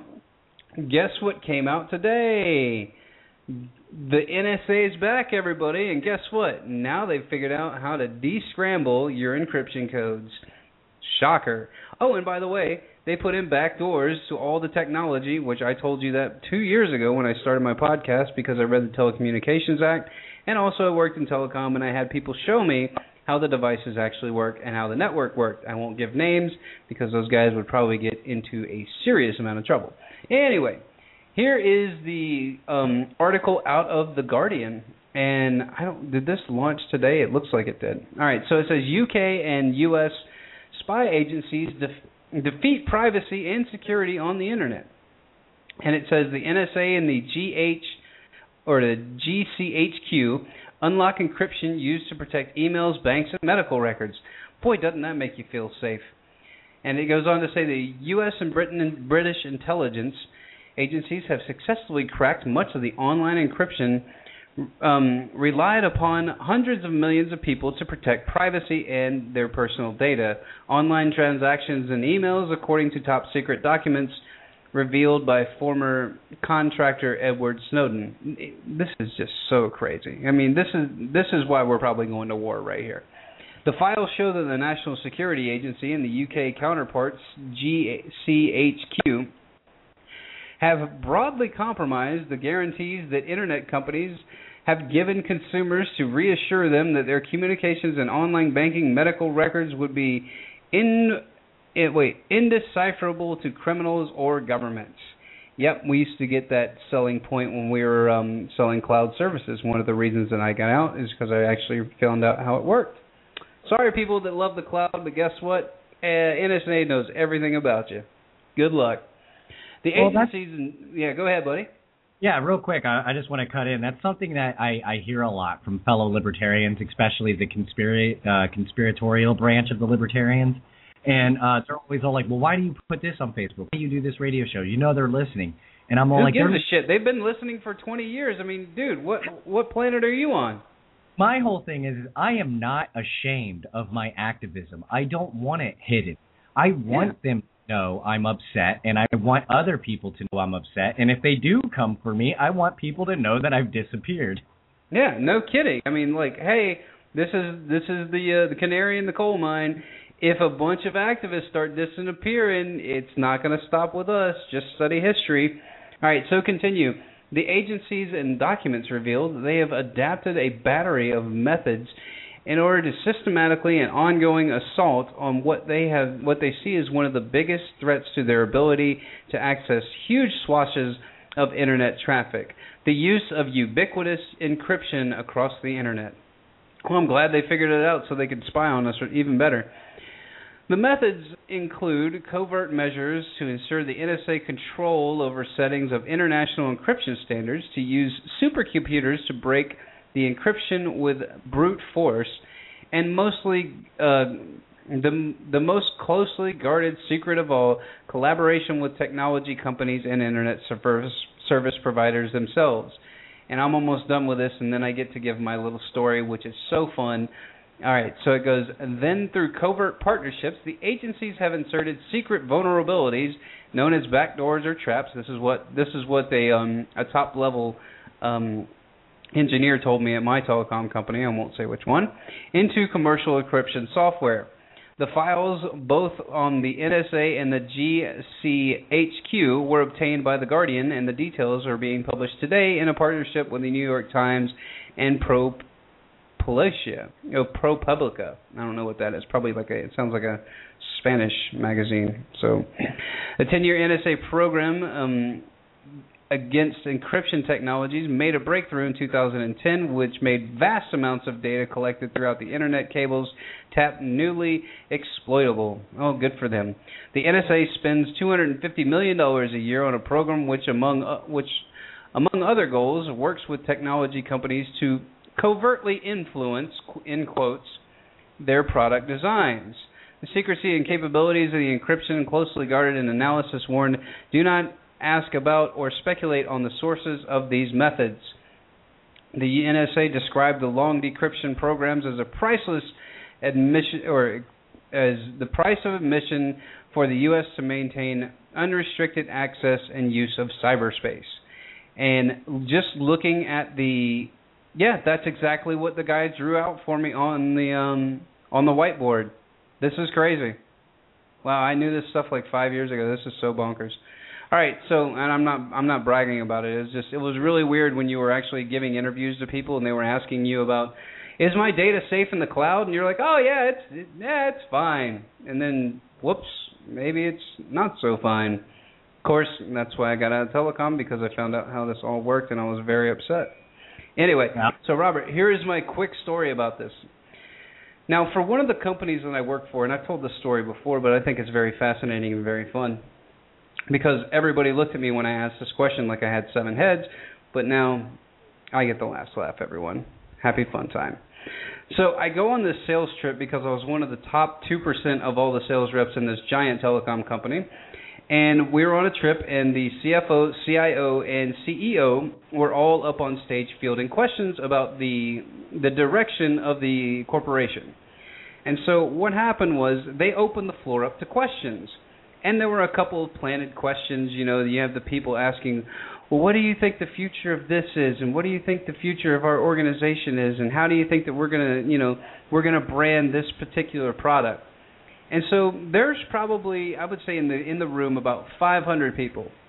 So I asked for the microphone, and I asked this question to the CFO, CIO, and CTO of a large telecom company. I said, due to the recent highlights of CISPA and SOPA and Internet and governmental control, if our customers ask us if their data is secure, what are we supposed to tell them? And I sat down. And you saw blank stares go across all of their faces because that was not one of the planted questions.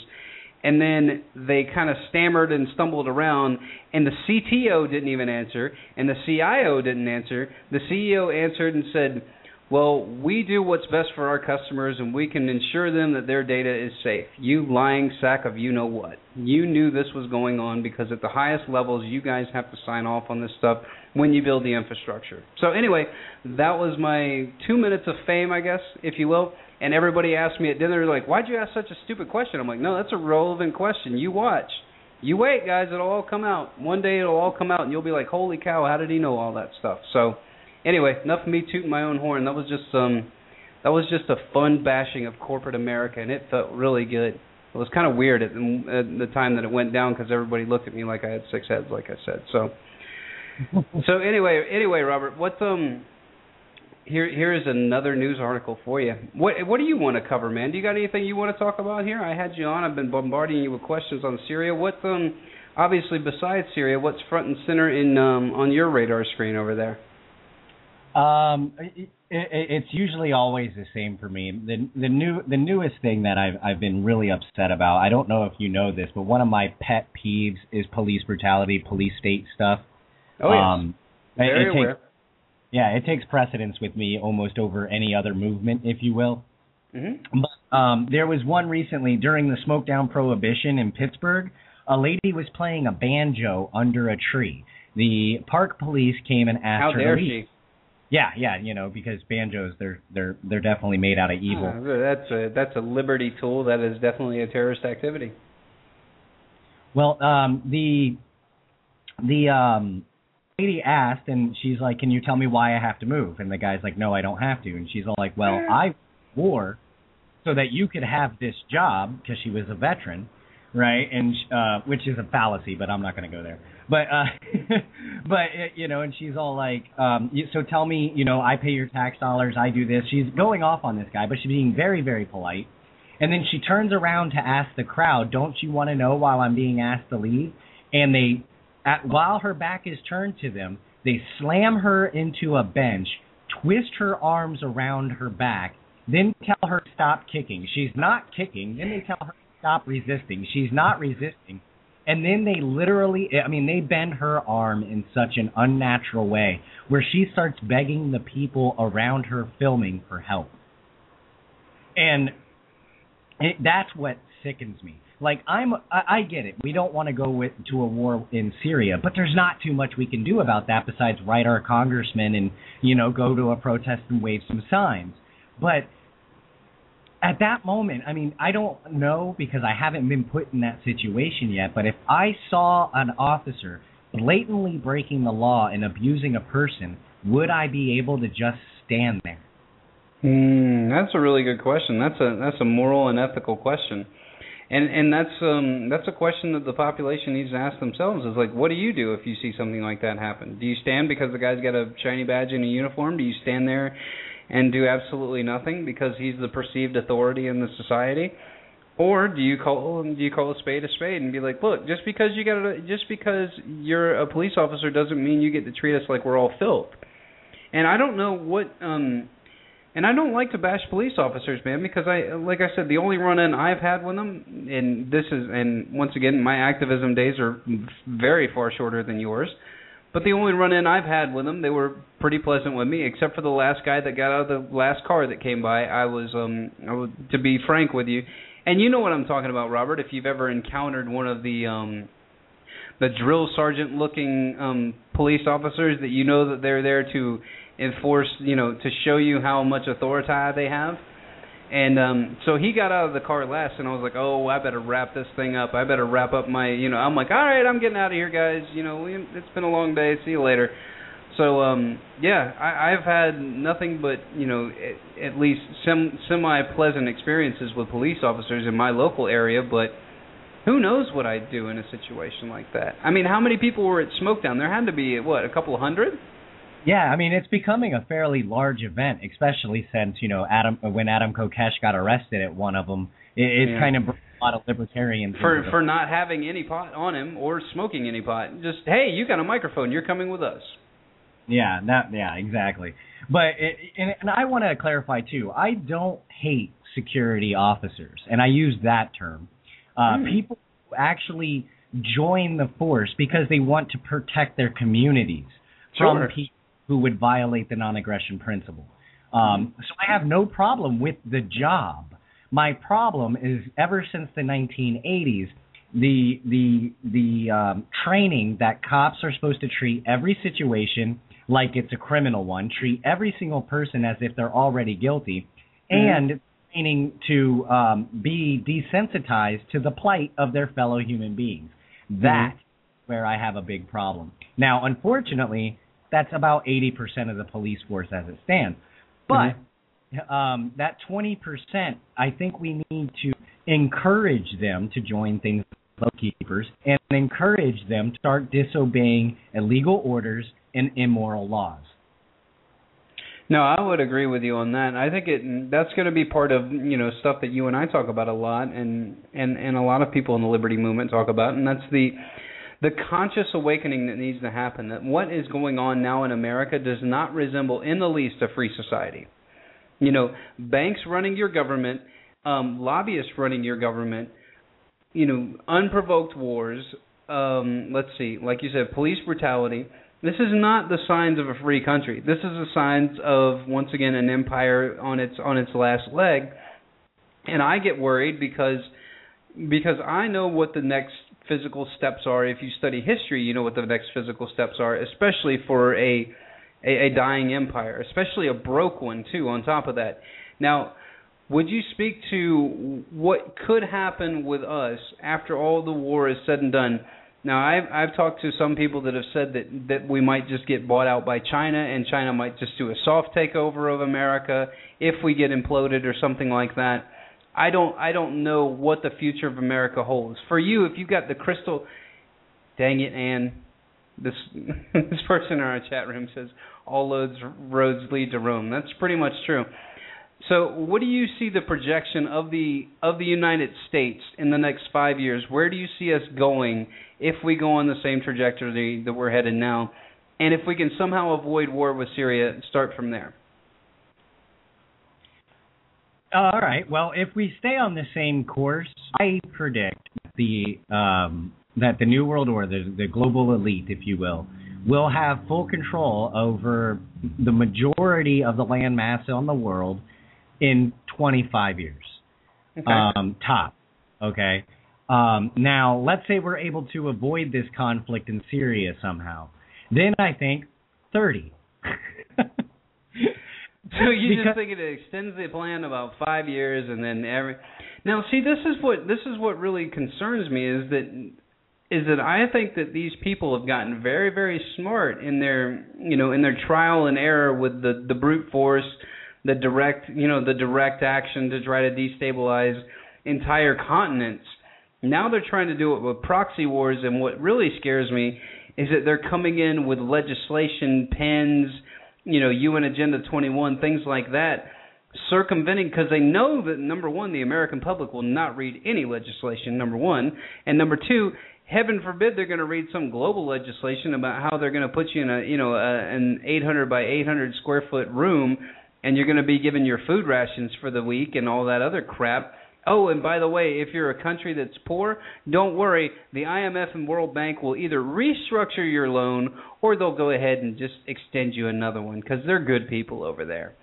So, yeah, I mean, that's what terrifies me is you see the paper trail, and it leads back to China. It leads back to other, global controllers and comptrollers, the people that have been, devising this divide and conquer scheme working on better part of a decade now. So I don't know. I don't know how fast humanity can wake up. It's amazing that we've gotten the American public to at least wake up and say no to war. Usually they're grabbing beer, wine, and cigarettes right now and getting ready to kick the recliner back and watch some bombs get dropped on some people. Because remember, war always happens over there, Robert. Remember that.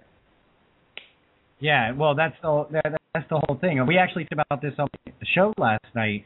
It's so reminiscent of... Reminiscent? Thank you. No problem. But the 1984, a lot of people have the takeaway, of, the police state, the surveillance, the mind control.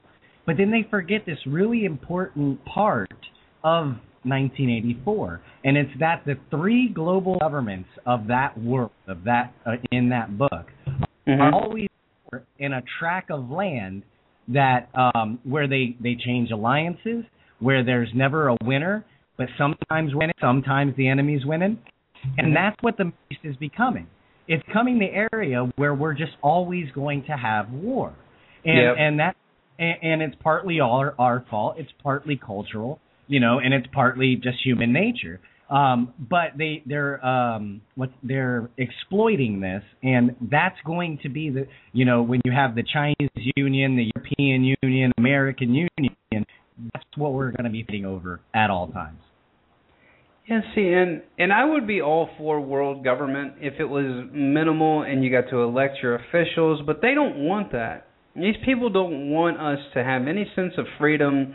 They want us to be the wage slaves. They want us to work our days, steal all. And this is what's so crazy about these people. They're so vindictive that they want us to work for them, slave over all their technology and their resources, and then work us to the bone for 70 years and then steal all our money from us through Obamacare and other covert means of not providing the right proper health care, or through their eugenics operation of the MD medicine. And everybody looks at me weird when they ask me, they're like, what do you have against Western medicine? I'm like, that's not Western medicine, people. That is a eugenicist-based medical complex. It has nothing to do with curing your disease. It has everything to do with treating your illness. When you look at homeopaths, and now I can't remember what year it was where they banned there was like 6 forms of medicine. I don't know, you guys can help me out here if you want, anybody in the chat room. I think there were 6 forms of medicine at one time, and then it was just basically a deciding move that we're going to go with the Rockefeller-funded eugenicist program, and then that's where we're at now. And then I have to argue with a pharmacist for 15 minutes about why I don't want a flu shot, because I don't trust Bayer and Merck to put a bunch of poison in my body. I mean, come on. So. Oh, you've seen it. The day when my daughter was born, I'm dreading that day, man. My daughter's born is due in December, and I'm. Oh man. Well, anyway, didn't mean to cut you off. Give me some battle plans, man. Give me some battle plans.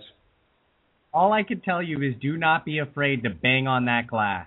Because that's what I did. They grabbed my daughter. They immediately took her out of the room. I looked to my wife and I said, I'll be back. I have to follow her. Right? And so I followed him into the room where they give her all the vaccines and take the blood samples.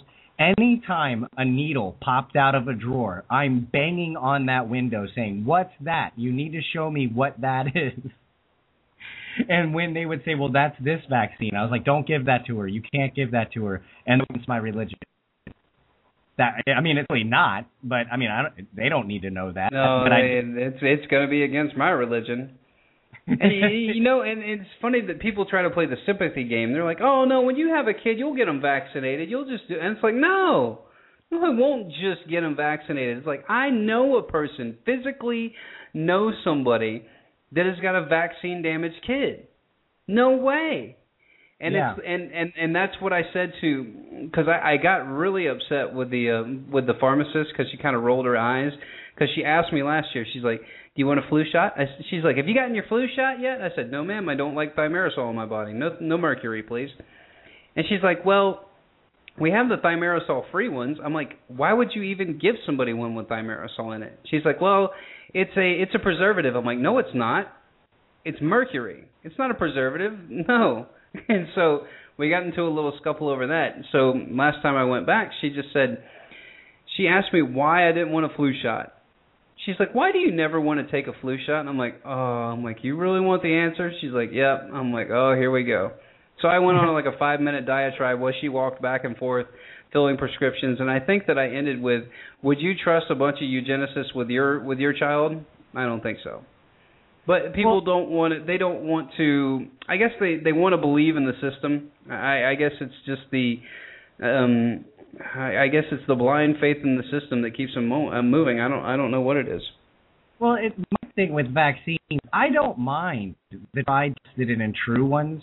Like no, that's what I told her. I said, I don't mind a clean vaccination that you can show me that doesn't have any side effects, but when you're telling me to get a flu shot that doesn't prevent the flu and actually gets me sick, and it says on the insert can actually kill me, no thanks. Yeah, exactly. That's my whole point. Like, they wanted to give my daughter the chickenpox vaccine. I was all like, look, if I want my daughter vaccinated for chickenpox, I'll take her down the street when another kid has chickenpox. Because that's how it was done when I was a kid. But my mom was all like, hey, you're going to go play at Jimmy's house. I went over and played at Jimmy's house. I came home, I had chickenpox. Yeah. And I don't, and it's, like I said, it's nothing against Western medicine because there are some things of Western medicine is very beneficial at. And it's not that I have this big stigma that my doctor's trying to poison me because most of them don't really know. And it's like you and I just basically stated, as long as it's something that has been tried and true, proven, then I would be okay with it. Or give me some of the clean vaccines that they give the guys over in Germany that are of the hierarchy or whatever.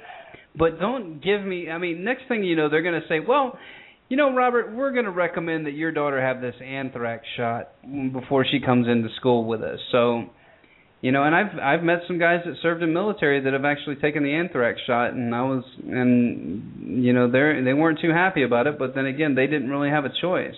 And so, like you said, as long as I got a choice, I'm gonna make the best choices I can for my child, and I guess that's all we can really do, right?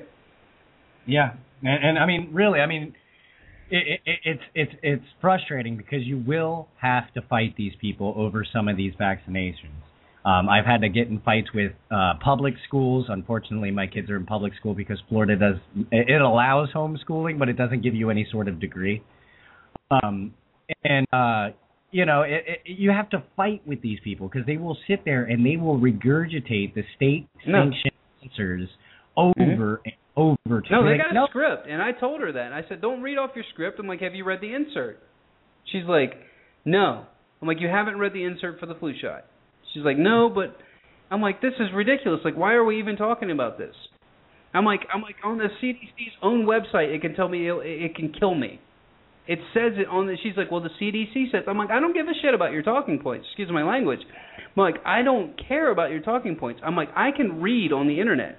She's like, well, you know, you're gonna have to figure out what you're gonna do with your daughter. I'm like, I know, and believe me, it's a toss up, man. I mean, who knows what we're gonna figure out? But I mean, I guess we got to figure out something. And you're right, man. They just they repeat what they've been told, and they trust the system because the system's never heard them before. So, hey, it sounds like we're running up against it. We're almost out of time here. Why don't you plug your stuff real quick, and then we'll end the show. So thanks everybody for listening. Thank you, Robert, for coming on board. Robert, let it rip, man. Yeah, you can check us out at journalisticrevolution.com. Don't mind the construction. We actually have someone redesigning the website for us right now. You can also check us out on Journalistic Revolution at YouTube, also on Twitter and Facebook. We're constantly looking for more people to get involved in the journalistic revolution. We're trying our best in open source media, news media. So if you have an article you want to write, if there's a subject you want us to cover, or if you even made a video, let us know. We'll promote it. That's great, man. And as you guys know, you can find me at wearenotcattle.net and also We Are Not Cattle TV on the YouTube. And as I said, this weekend I will actually be doing some revamping to my site, so you guys look forward to some brand new content. But that's it, everybody. Get a friend, get informed, and get involved. Love liberty and freedom, and say no to war with Syria. Peace out, everyone. You deserve your freedom.